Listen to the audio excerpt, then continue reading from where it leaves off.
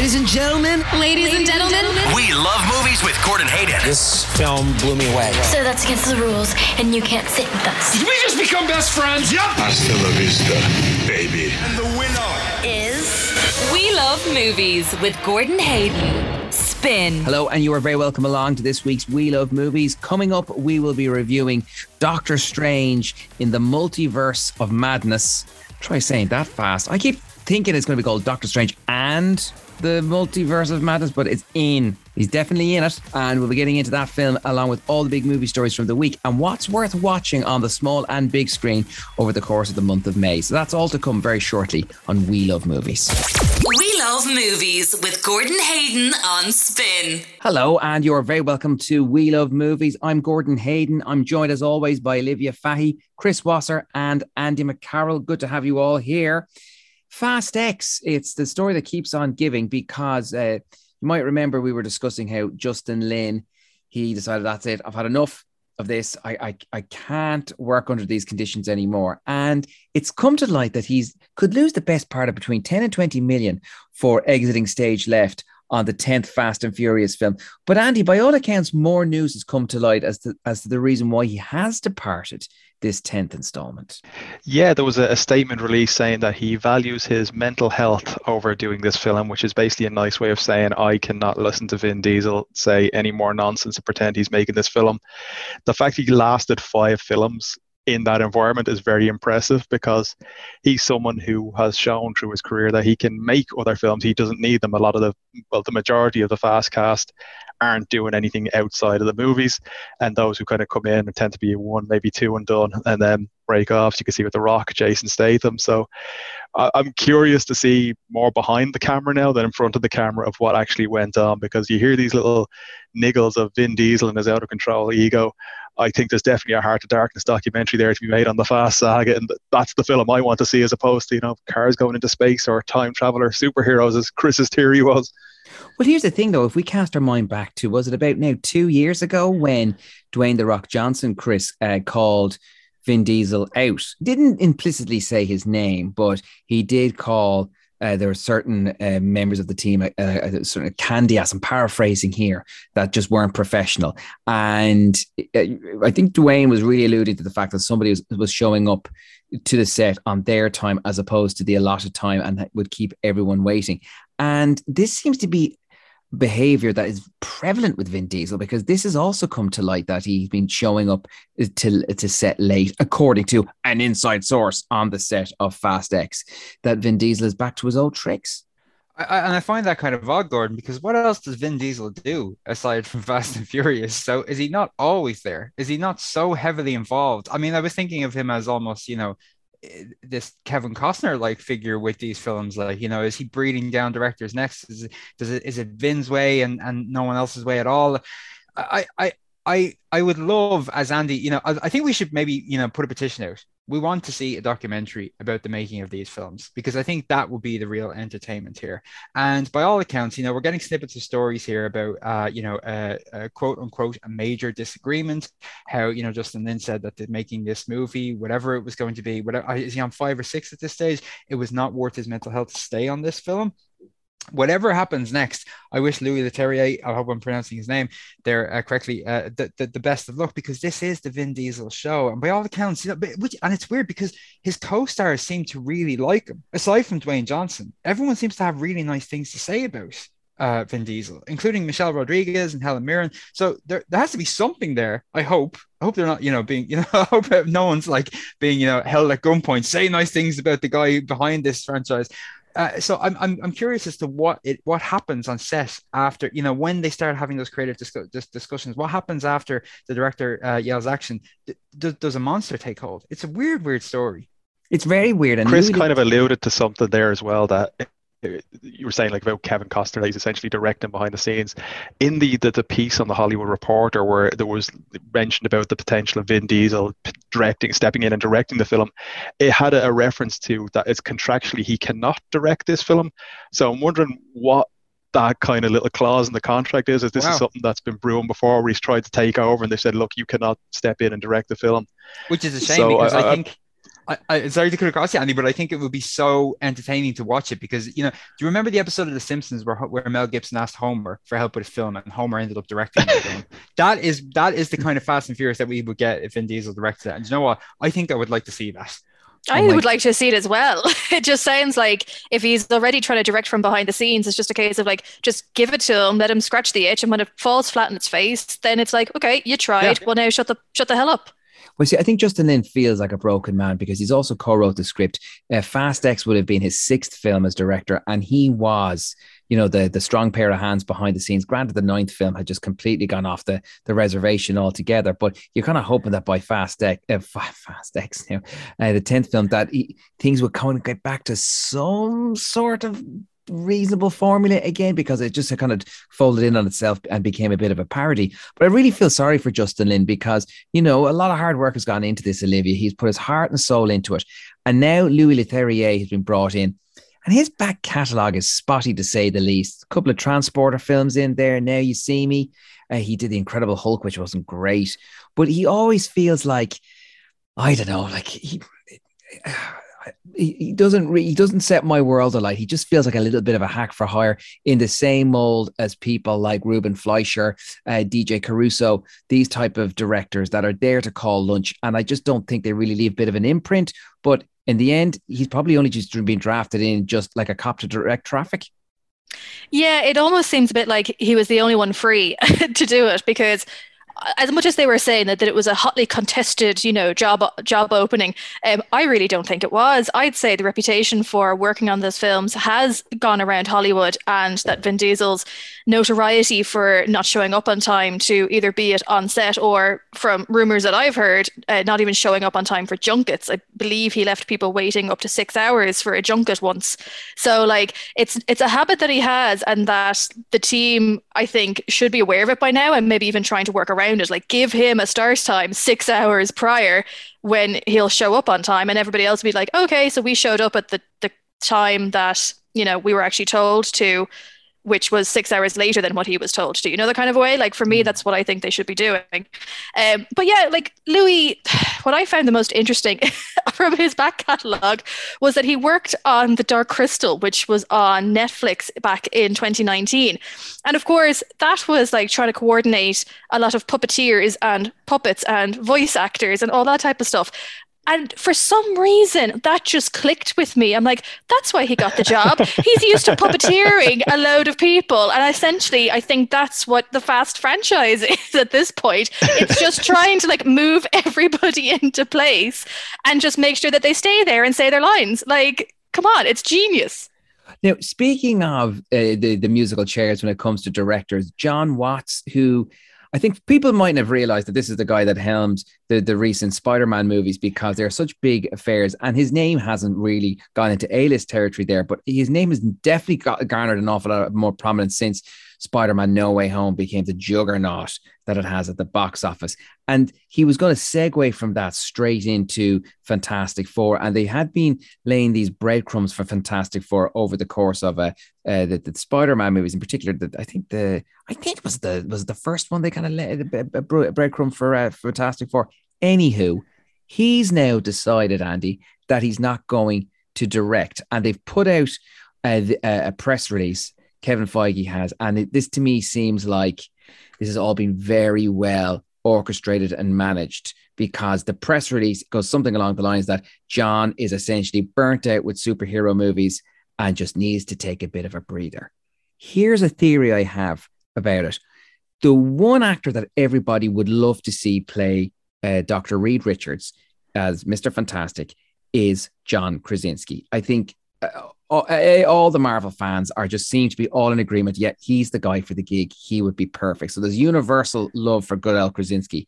Could it be a case that behind the scenes, Feige has gone to Jon Watts and said, listen, we've got Krasinski. He's on board, but he wants to direct. And we need you to do us a bit of a favor on this one, John Watts. And maybe you exit stage left. We give it to Krasinski to direct, and we'll bring you back into the fold at a later date. Could that be a case? Or is the Marvel machine now so encompassing that whatever they say goes? Because you got to remember, when he was working on Spider-Man, it was a Sony co-production, so maybe he had a little bit more leeway. But now working for Marvel, you have to do it their way. What way do you see this going in terms of his departure? Just the couple of points there, I don't think John Krasinski will be directing the Fantastic Four movie. I think these are kind of all encompassing movies. I don't think they're going to make an issue where you have the star and the director as the same person. I think there's too many moving parts in that machine to not focus on just one part. And Feige himself likes to be in control behind the scenes, so I can't see them handing over that much power, especially something like Krasinski. It's different. It was like, Leonardo DiCaprio or someone like that, who's like a huge A-list star that will be the draw. I don't think John Krasinski is much of a draw himself. This is one of the few times where I think it can be taken at face value. Like, it's easy to forget John Watts had only made 2 films before Spider-Man, and one of them hadn't even come out yet, both very low budget films. And I got the chance to interview him as well before Spider-Man, and he's very much of that indie sensibility, of that storytelling. And I think taking up pretty much the majority of a career, essentially being told what to make, I think he does feel creatively burnt out. I think the person that's going to go to, I think, is Peyton Reed, who directs the Ant-Man movies, who has been publicly, from the moment he was given the Ant-Man gig, said, I don't want this, I want the Fantastic Four one. So I can see if Ant-Man and the Wasp Quantumania does well, and if they're happy with the outcome and the box after that, I can see him stepping up and taking that, because Marvel pretty much like to keep things in-house. And we've seen this year, Sam Raimi with Doctor Strange and Chloe Zhao with the Eternals, when they go for those kind of big A-list directors, it doesn't necessarily work out, because it's a mix of kind of the creativity and the expression of story that the directors like to do, as opposed to the Marvel method where you sit there, shut up, and move on to the next one, and make sure you set up the next 5 movies and TV shows while you're there. Chris, Olivia, about yourselves, you hear the story about John Watts.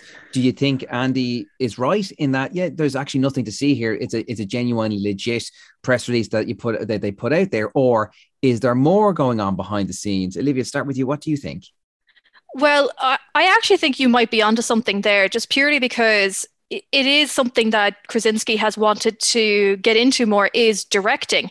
So maybe because he knows that the fans want him to play the role. So if he's kind of just like, all right, if the fans really want me to do this, and I really want to go into directing more, then here's a compromise. So I can sort of see where you're going with that. I do sort of think that poor John is probably just a little bit burnt out, because he took on quite a lot with those films. So yeah, I think it is also understandable. Whatever the truth may be, it's one of those things that when it happened, I was kind of like, oh my God. And then went, oh, well, actually, do you know what?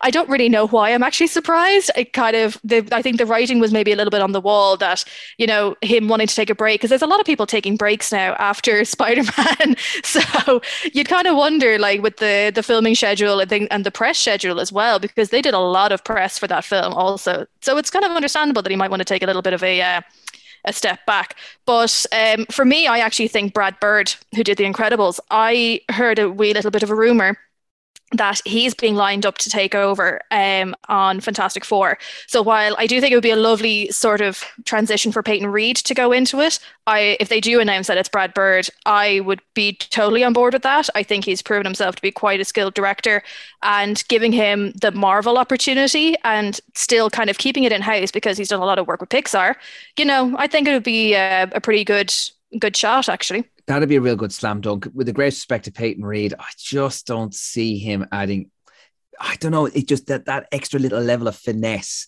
that Brad Bird would get. I think you get more of an emotive quality with Brad Bird as opposed to Peyton Reed. I think Peyton Reed kind of he's like an IKEA flat pack of a man. You know what I mean? He's the nuts and bolts. He'll put it all together for you, but I just don't think he'll leave a real signature where someone like Brad Bird would. What about you, Chris? How do you see this whole thing playing out? Yeah, I think I might park my cynicism and say that John Watts, he probably does need a break, and maybe he doesn't want to be making the same sort of films over and over. I mean, there is still that, Sony, the lads at Sony are hopeful that John Watts and the entire Spider-Man cast will return for another Spider-Man film. I'm not too sure about that. It would be pretty hard to top No Way Home, but he has dedicated the last 10 years of his life to this project, and maybe he doesn't want to be, the David Yates of the Marvel Cinematic Universe. Yates at this stage, all he does is make Fantastic Beasts and Harry Potter films, and he's handsomely rewarded for that. He's sitting on a fortune as a result of that. But as a storyteller, he's kind of bankrupt these days. And maybe John Watts, he wants to go back to telling his own stories, because before he landed the Spider-Man gig, as Andy said, he just had 2 films in his pocket. One of which, again, Andy said, it hadn't been released yet, and he made a horror film and a thriller. And maybe he wants to go back to making smaller films, and maybe he's had interest from studios that will actually pay to, release a film written and directed by John Watts that doesn't involve superheroes. So I would like to think that, look, everyone's fine here. He's just taking a bit of a break. And also, very quickly, directing a Fantastic Four film is a bit of a gamble.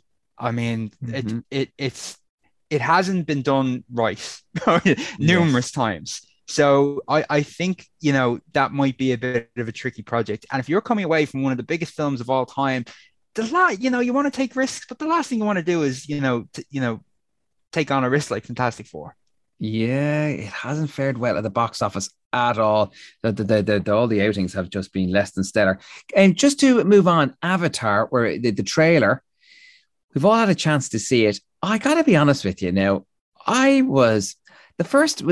saw the first trailer to the first Avatar movie, I was a bit underwhelmed, but I was like, oh, this is all the fuss for it. And then I went and I saw Avatar, and I genuinely did become caught up in it.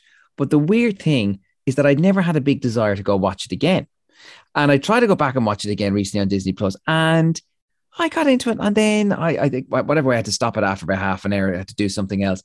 And I wasn't running back to watch it again.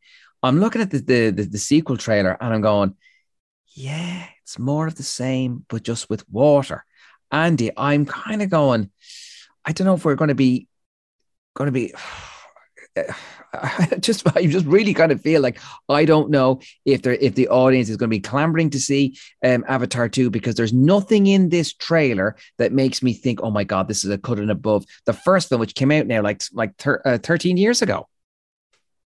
Yeah, and I think it was one of those where you're watching it, and if you'd have told me these are all clips from the first film, I would have believed you.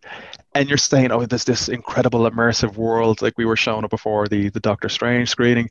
And then you watch that, and then the next trailer was for Thor, Love and Thunder, and I'm looking at it, that looks like a far more exciting world than the one you've just shown me, which basically just looks like those 3D screenings they used to have years ago, where you go in and watch a 10-minute thing about under the ocean or about sharks. It looks like that. The one thing you've said there that I think will actually help it is its mediocrity, is the fact that nobody really feels strongly either way about it. Like, you don't feel someone who absolutely hates Avatar, and you don't meet anyone that absolutely loves Avatar. So I think it'll get box office on that side, because no one's coming into it with any kind of strong feelings either side. So it's not as if you have, just the hardcore fan base with something like, the Snyder Cut or the Marvel movies, where people will just, cultishly follow them to the ends of the earth. I think it's one of those films that everyone will kind of go, I'll see it out of curiosity. So I can see it doing far better than, people who are, hardcore film fans, like myself and yourself, that think it will. And it's one of those cases where it'll inexplicably make a large amount of money. It's the Tom Hardy effect, I call it, where people go and see him no matter how bad his last 10 films were. Well, here's the thing as well, Chris, like over the years, people have tried to write off James Cameron. And I think Andy only had said it last week, write Cameron off at your peril. Should we be writing him off now at this point? Because with this trailer, I know there's not an awful lot to go on. Like, it's still a teaser trailer in the end of the day. But do you really think that this is going to do anything revolutionary that we haven't seen before? I don't know. I would like to think, I mean, it's a tradition at this stage with a James Cameron film to say, oh, well, this is going to suck. This is going to lose an awful lot of money. What has James Cameron done? What's he at? Is his ego bigger than his talent? And then he always proves us wrong by either, releasing something like Titanic, which is a technical marvel, releasing Terminator 1 and 2, the greatest science fiction films ever made, and then releasing Avatar, which goes on to become the biggest film ever made, despite the fact that no one can really remember what happened in it. So I don't know. I mean, all signs point towards a bit of a dud. I don't believe that it was a case of waiting for the technology to catch up with James Cameron, and that's why it took so long. I don't believe it was the fact that they were actually shooting underwater, all of the special effects involved in it. I think maybe that, this film wasn't supposed to be a franchise, and maybe that's why it's taken so long. It sounds a bit difficult, it sounds a bit tricky, and also that title doesn't inspire me with confidence. But again, it's just this thing, we can't write him off. He's shown us time and time again that he's capable of surprising us. So I don't know who's going to go see this film, probably everybody, but I will say one thing. On last week's show, or a couple of weeks ago, I was talking about the fact that Christmas market at the box office, it was going to be a little bit crowded because you had the second Aquaman, you had a couple of other things. Aquaman has since jumped to 2023. So as far as I know, and correct me if I'm wrong, Andy and Olivia, I think Avatar: The Way of Water has Christmas all to itself. Ooh. Yeah, actually, I think it could. So there you go. So that's 2 or 3 weeks where everyone's off. What will we go see? Well, there's a big new 3D spectacle at the cinema. Let's go to that. That could be the way in now for Cameron to make a fortune with this film. Now, just to kind of stay with all things Disney, the Obi-Wan Kenobi trailer, we've gotten a longer one now, Olivia. I gotta say, I'm excited by this one now. Initially, I was a bit like, oh God, how is this going to play out? But it looks like there could be a meaty story here. And I think we're only getting something like, is it 4, 6 episodes, something like that?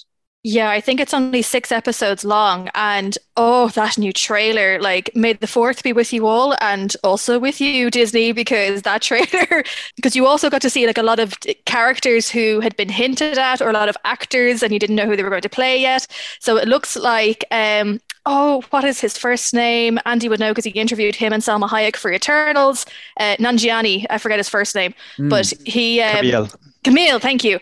It looks like he's going to be playing a Jedi who is on the run, because there's a very short snippet of him in the trailer, and it looks like he's wearing very similar Jedi attire that Obi-Wan would have worn as well. So was very excited to see that. But yeah, it looks like they're actually, putting together a genuine story to justify making this series, which I'm absolutely delighted with, because like there was so many years that Obi-Wan was just there, and he wasn't just sitting in a hole, like in the cave or something like that, meditating for the entire like couple of decades and whatever. So I think, them giving him the chance to show a bit more of like what he actually got up to, a bit more about the Inquisitors as well, because that's an aspect that was in, I was about to say the Clone Wars, but no, it's not that one. It was Rebels. That was a real draw for fans as well. So getting to explore that aspect a little bit more and sort of see, what happens when they catch you, I think is a great way to tie it in with Obi-Wan Kenobi. And what they've done also is that in this trailer, when they say, oh, I want all the bounty hunters to be like tapping into his life, we need to find Obi-Wan. And I think this is how, if they are going to do it, this is how they're going to tie in Black Krrsantan, who you saw in the Book of Boba Fett, because in the comics, he actually kidnaps Owen Lars, and Obi-Wan Kenobi is the one that rescues him, and that's how Krrsantan actually gets the big red sort of scar across his eye. So I think that's also going to be a segue into it. If they don't do it, all right, fair enough. But if they do, then they've set it up quite nicely for that to be another storyline included. I can't wait just to sit down and watch it over and over and over again and dissect all of the little Easter eggs for it, because it's just going to be so enjoyable.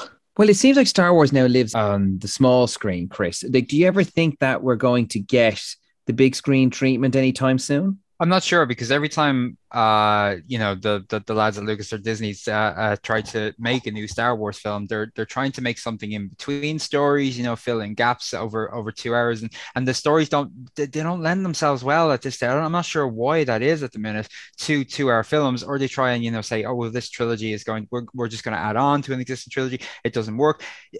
Making these little events television series are, I actually thought that was weird about the trailer where it said a 6-part event. It's almost like Disney saying it's not a television series, it's not a film, it's an event. It's just a Star Wars event. Enjoy it.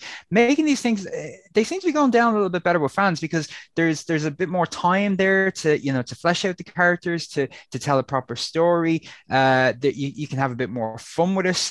For maybe like actors like Ewan McGregor are actually drawn to kind of stories where they'll have a little bit of time to actually explore this, because again, with this character, he wasn't just sitting around in the cave for decades, just until Alan McGuinness was going to play him.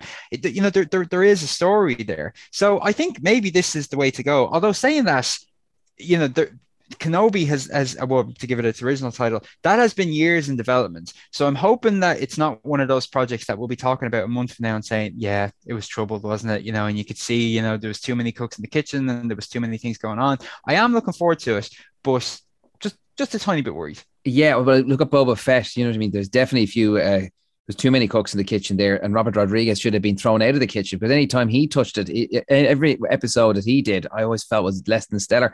Guys, we're going to leave it there. That is the end of part 1 of We Love Movies. But when we come back, we will be reviewing Marvel's Doctor Strange in the Multiverse of Madness. Plus, we'll be looking ahead to some of the big releases that are set to hit cinemas in May. We Love Movies is back shortly. We Love Movies with Gordon Hayden on Spin. Hello, and you are very welcome back to part 2 of We Love Movies with me, Gordon Hayden. Joining me is Andy McCarroll, Chris Wasser, and Olivia Fahy, and we're going to review Marvel Studios' Doctor Strange in the Multiverse of Madness. Andy, what's going on now? Because the last time Strange was really struggling with those portals that he opened up to different universes, and of course that's why we had the cabal of different villains in coming into Peter Parker's world, and then of course, spoiler alert, we also got a few older Spider-Men too. So this time out, has Doctor Strange somehow gotten himself stuck in a multiverse? Is it a complicated scenario in how these different universes have come into the fore again? Yeah, it doesn't seem to have any fallout effect from Spider-Man, which I was surprised that we saw at the end. There was kind of all the hints of all the other Spider-Man villains coming through. But the reason for this is there's a new character called Ms. Marvel who's going to have her own Disney Plus spin-off show. America Chavez is her name. This an unfortunate name because you've so many lines of dialogue where you have America's power needs to be controlled. America is the only thing that can save us now, which, I know it's the name in the comics, but maybe, kind of move away from that if it's getting eye rolls in the cinema. She is someone who is able to travel through multiverses, and it's her power that has essentially set off the whole chain of events here that Doctor Strange and the multiple Doctor Stranges across the multitude of multiverses has to try and stop the threat that's coming through. Oh, wow. Okay. You managed to wrap it up nicely in a nutshell there, Randy. We'll take a quick clip from it and then we'll come back. I never meant for this to happen. You cannot control everything. You brought this on yourself. You break the rules and become a hero. I do it and I become the enemy. This doesn't seem fair. So there is a little bit from Doctor Strange in the Multiverse of Madness. Olivia, one of the things I'm just a little bit, not saying I'm concerned, but I just don't have the time for it. Do I have to watch all of WandaVision in order to be brought up to speed with what's going on? Because Scarlet Witch features in this, and I'm kind of wondering, do you need to know a good sense of how things play out in WandaVision in order to be able to somehow get on board with this new Doctor Strange? 100% yes. And to listeners who have not watched WandaVision yet, either find a couple of synopses on YouTube where they literally go through the entire series with the main bullet points, or if you have the time, go and watch it now, because it is crucial to being able to understand this. So while No Way Home didn't really have any ramifications for what goes on in Multiverse of Madness, WandaVision most definitely does. Essentially, a lot of the events that take place in the series are kind of Wanda's motives for joining this adventure, essentially. So if you want to be able to understand where certain references are coming from and where certain characters are coming from, you most definitely will need to watch it. And unfortunately, that's pretty much all I can say on the matter without spoiling either the TV series or the actual film itself. But yeah, it is unfortunately a must watch, but it's a very good watch as well. So at least you'll enjoy it while you do it. Now, Andy, in terms of the tone of this film, there's been a lot said that this is going to be Marvel's first horror film, because Scott Derrickson, who directed the first film, and he's been a mainstay with Blumhouse, like his credentials have always really been in the horror genre. When you think of The Exorcism of Emily Rose, up to the likes of Sinister, and then for him to kind of segue into superhero fare, he did seem like a strange choice initially for Doctor Strange.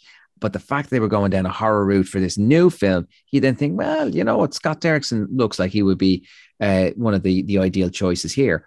But something happened. he decided to part ways and they've brought Sam Raimi in. So a couple of questions for you on this one, Andy. One, I've heard that this might not be suitable for kids under 10. So if anyone does have younger kids, should they be bringing them along to this new Doctor Strange? And two, Sam Raimi, how does he handle Doctor Strange? Because he's been off the boil now for the best part of, God, I don't think he's made a film since that Oz, the Great and the Powerful, that horrendous Wizard of Oz prequel with James Franco, which I think was nearly something like 9 years ago. Yeah, 2013, I think it was the last one he'd made before then. He Dragged Me to Hell before then, which is kind of an underrated Sam Raimi movie. The thing with this is there's been so much of, this is going to be, the Sam Raimi back in comic book movies. It's going to be a Raimi version of this. It doesn't. It's probably the least Sam Raimi film he's ever made. And all the kind of the trademark flourishes, things like he had in Evil Dead, where you've got the multiple characters, in different scenes floating up to the screen. It feels very inconsequential, and it seems like something more akin to like a Super Bowl commercial where you see like an out of context clip of Cable Guy, and then all of a sudden, a Verizon or a Dodge logo shows up. It kind of feels like that, where they're trying to shoehorn, oh look, here's a clip from a Sam Raimi film in a Doctor Strange film, rather than here's a Sam Raimi Doctor Strange movie.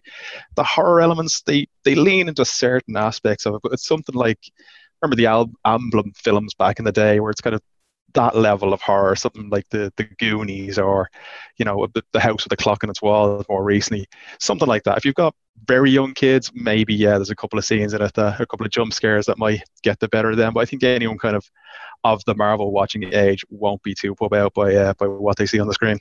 And Olivia, you were saying to me off air that you really struggled after watching this, just to really try to figure out what wasn't clicking for you with this film. Can you reveal all, or would that be giving too much away? I think I can make a stab at it at least. But for me, because if for anyone who's read a lot of what we've covered on the film before its release on Geek Ireland, you'll know that for every trailer, every bit of information that's been coming out, we've been dissecting it, and a lot of what was being put out was sort of leading us to believe that it was going in a certain direction, and that there was going to be certain links to other TV series, and they were going to go and do X, Y, and Z. And while they kind of did X, Y, and Z, it turns out to be, EFG sort of style thing. Okay. So it's one of those things of what the expectation was and what the reality was ended up being two very different things at the end of the day. Mm-hmm. And in some aspects, it was kind of a missed opportunity, because why tease us by saying, yes, it's going to have links to these, when in reality it really didn't. So in that sense, that it's more, I think I more had a problem with the marketing of the film as opposed to the film itself, if that makes sense. Andy, just before we get scores out of 10, Benedict Cumberbatch, he seems like he's done no wrong as a character so far. Does he have to do a lot of heavy lifting in this sequel? I think this is actually his worst performance as Doctor Strange. He seems to be hamming this up completely, and it's weird because it's Elizabeth Olsen, probably her best performance in any of the Marvel films, including the WandaVision series. He does seem like he hasn't got a proper hold on the character, because there's so much going on with him on the peripheral on certain scenes, but it just, even things down to like the wig, and he gets to play multiple variations of Doctor Strange. It seems like he can't get a foothold in his own film, which seems to be a problem that Marvel are having with a lot of the characters lately. Specifically, Black Widow was the same case in point in her film, where she felt like she was on the outside looking in of a film that has her name above the title. All right, so let's get scores out of 10 then, Andy. What are you giving it, Doctor Strange in the Multiverse of Madness? I'm going to give it 6 out of 10. It feels like a missed opportunity. It just seems like the multiverse is kind of neutered any sense of threat rather than delivering a new one, because we know, we can jump into this universe and get this person and that person. And there's no threat growing. By the way, like Thanos was kind of ever-growing presence during the film. I think now is the time to hit the Galactus button and just introduce the next big bad, because as at the moment, it just seems to be kind of meandering from 3 out of 5 to 3 out of 5 film without any big arc or anything to build towards. Oh, and for you, Olivia, out of 10 then for Doctor Strange? I clearly may have liked it slightly more than Andy, but only ever so slightly. So I'd probably give it about a 7. An 8 at a very, very, very big push, but a solid 7 for sure. I think there's definitely a lot of good in there. I just wish they'd expanded on certain elements a little bit more than they did. And it's definitely something that I think would have suited a WandaVision sequel series more than the film that we ended up with. Okay, thanks for that, guys. That is the big film playing in cinemas this weekend, Doctor Strange in the Multiverse of Madness. We'd love to get your thoughts on it. Just get onto Twitter and include the hashtag We Love Movies. Now we're going to take a look at some of the big films that are coming out in May, first of which is Top Gun Maverick. Everyone here is the best there is. Who the hell are they going to get to teach us?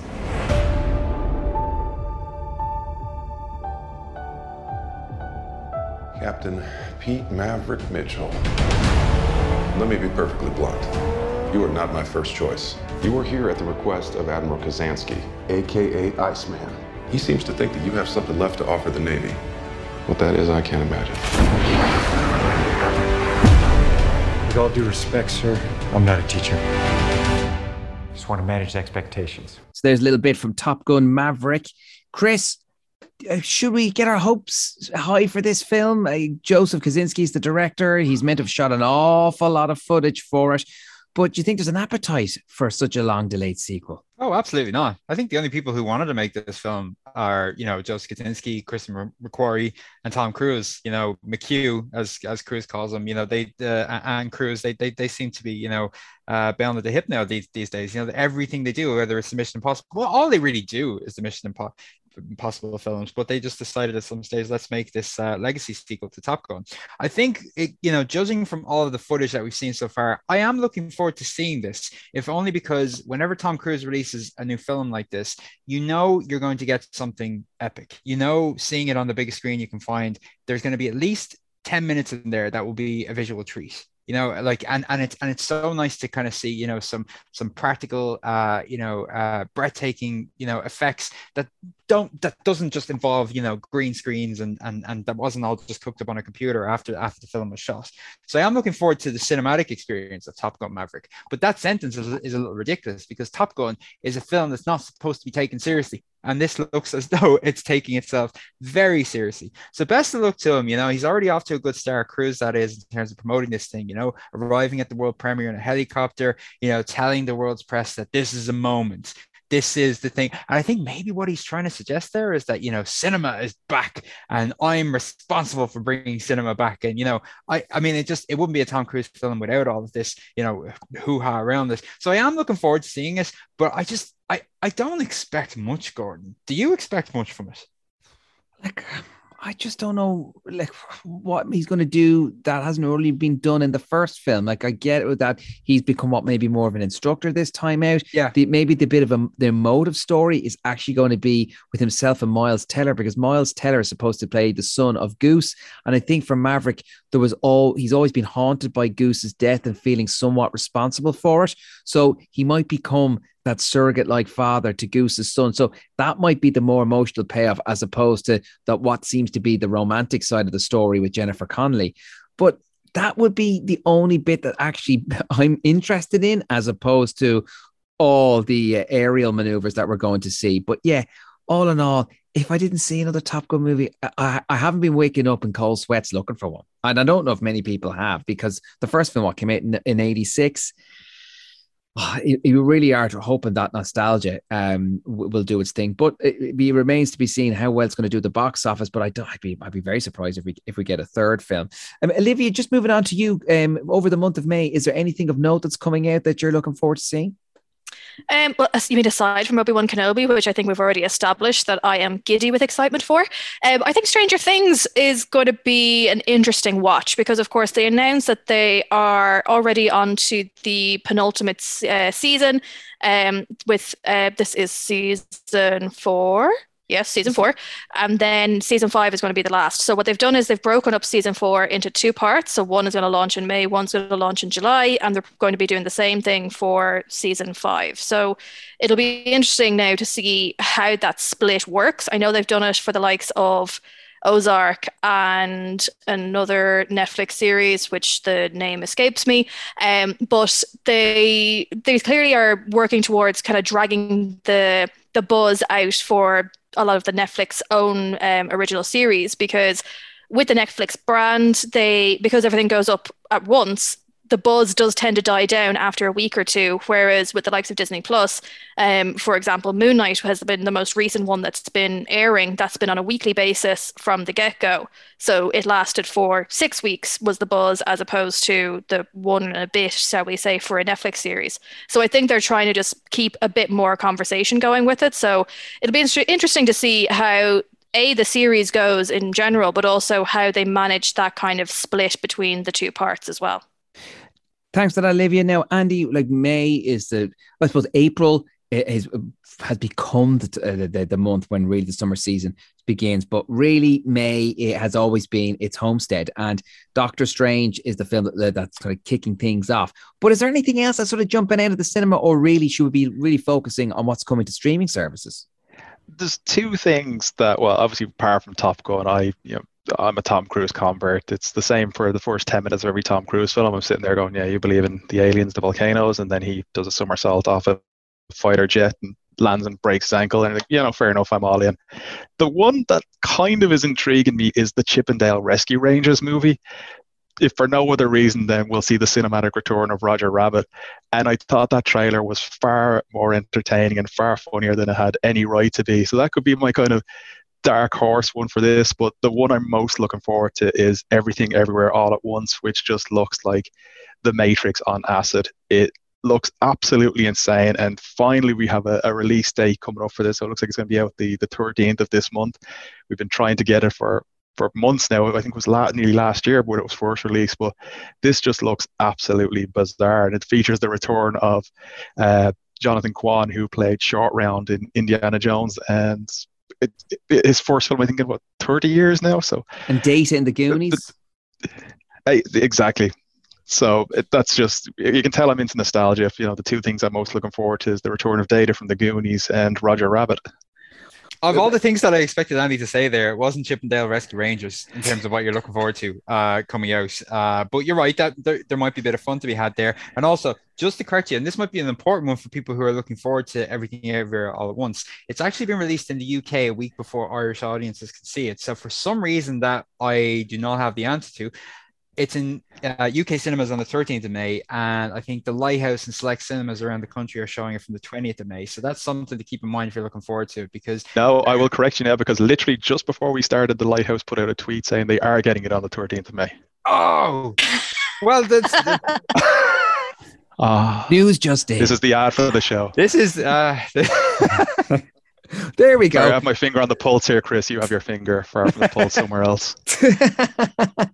Can I ask you just a bit in terms of the plot for that film? Because you mentioned, Andy, it is like the Matrix on acid. But like, Chris, is this again just a big high-kicking action fest, or is there almost something a little bit more insular with it in terms of if there's a smaller story at play? I know absolutely nothing about it. It's a little bit of a weird one. I kind of want to go in knowing as little about it as possible, but the plot is quite intriguing. I think it involves Michelle Yeoh playing this character who runs a laundromat with her husband, and she is being audited by the IRS. And in the middle of this, intense and an upsetting audit, realizes that there are infinite versions of herself, and she starts kind of stepping in and out of, Andy can tell me if I'm right here, because now I'm afraid of being wrong. She discovers that there are there's parallel universes. It's basically Michelle Yeoh in the multiverse of madness, and that all of her parallel selves have to come together to stop the universe from falling in on itself. Do I have that right? You do indeed. It sounds like a far better version of the one, and the more I look through the cast, you've got Jamie Lee Curtis, and you've got like James Hong as well, who was Lopan in Big Trouble in Little China. So this is just, it just looks like insanity.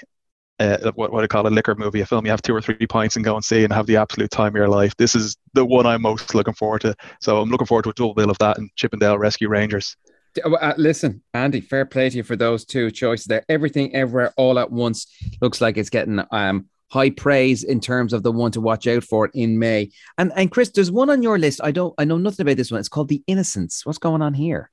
Yeah, we're getting this in a couple of weeks. It's an international horror film, which I think may have the seal of approval from Stephen King, but certainly anyone who has seen it says that it does kind of exist in that sort of Stephen King ballpark, where it's set during this Nordic summer. It's about a group of kids who realize that they have these mysterious kind of superpowers, and that, you know, their parents don't really know anything about it, and the kids kind of meet to see, you know, what they can actually do with these powers. So it's very unsettling, quite haunting. It's a bit of a supernatural thriller, and it's from a writer and director by the name of Esco Vogt, and it does seem as though it might be, you know, the first kind of inventive you know, low-key horror of the summer, and hopefully we'll be getting a few of those. And yeah, it has piqued my interest. Anything that looks as though it comes from, you know, Stephen King's brain, even though it didn't, I'm all in. So there we go. The Innocents. In terms of this month, would you kind of sum it up to be like a pretty decent month at the cinema, or really are things really going to hot up once we get into June? I think it's going to be a while before we start to see the real heavy hitters, you know, the $100 million blockbusters. I know we're getting Doctor Strange this week, and I know it's kicking off, but certainly looking at the releases of the next couple of weeks, we're still getting, you know, the likes of The Innocents, we're getting the likes of Everything Everywhere all at once, and then we have Top Gun, and then there's a couple of weeks of kind of, you know, smaller films. Although at the same time, it is interesting to go into blockbuster season where, you know, people like myself, Andy, and Olivia, we're looking forward to, you know, the things that are slightly left of center, that, you know, aren't just, you know, the big tentpole fit pictures. So, you know, it's nice going into to summer knowing that it's not just going to be, you know, dominated by Vin Diesel and Marvel. But you know what? There's still an awful lot of films that have now available to rent and buy. And Scream is out there, and Paul Thomas Anderson's Licorice Pizza. I can't wait to see that.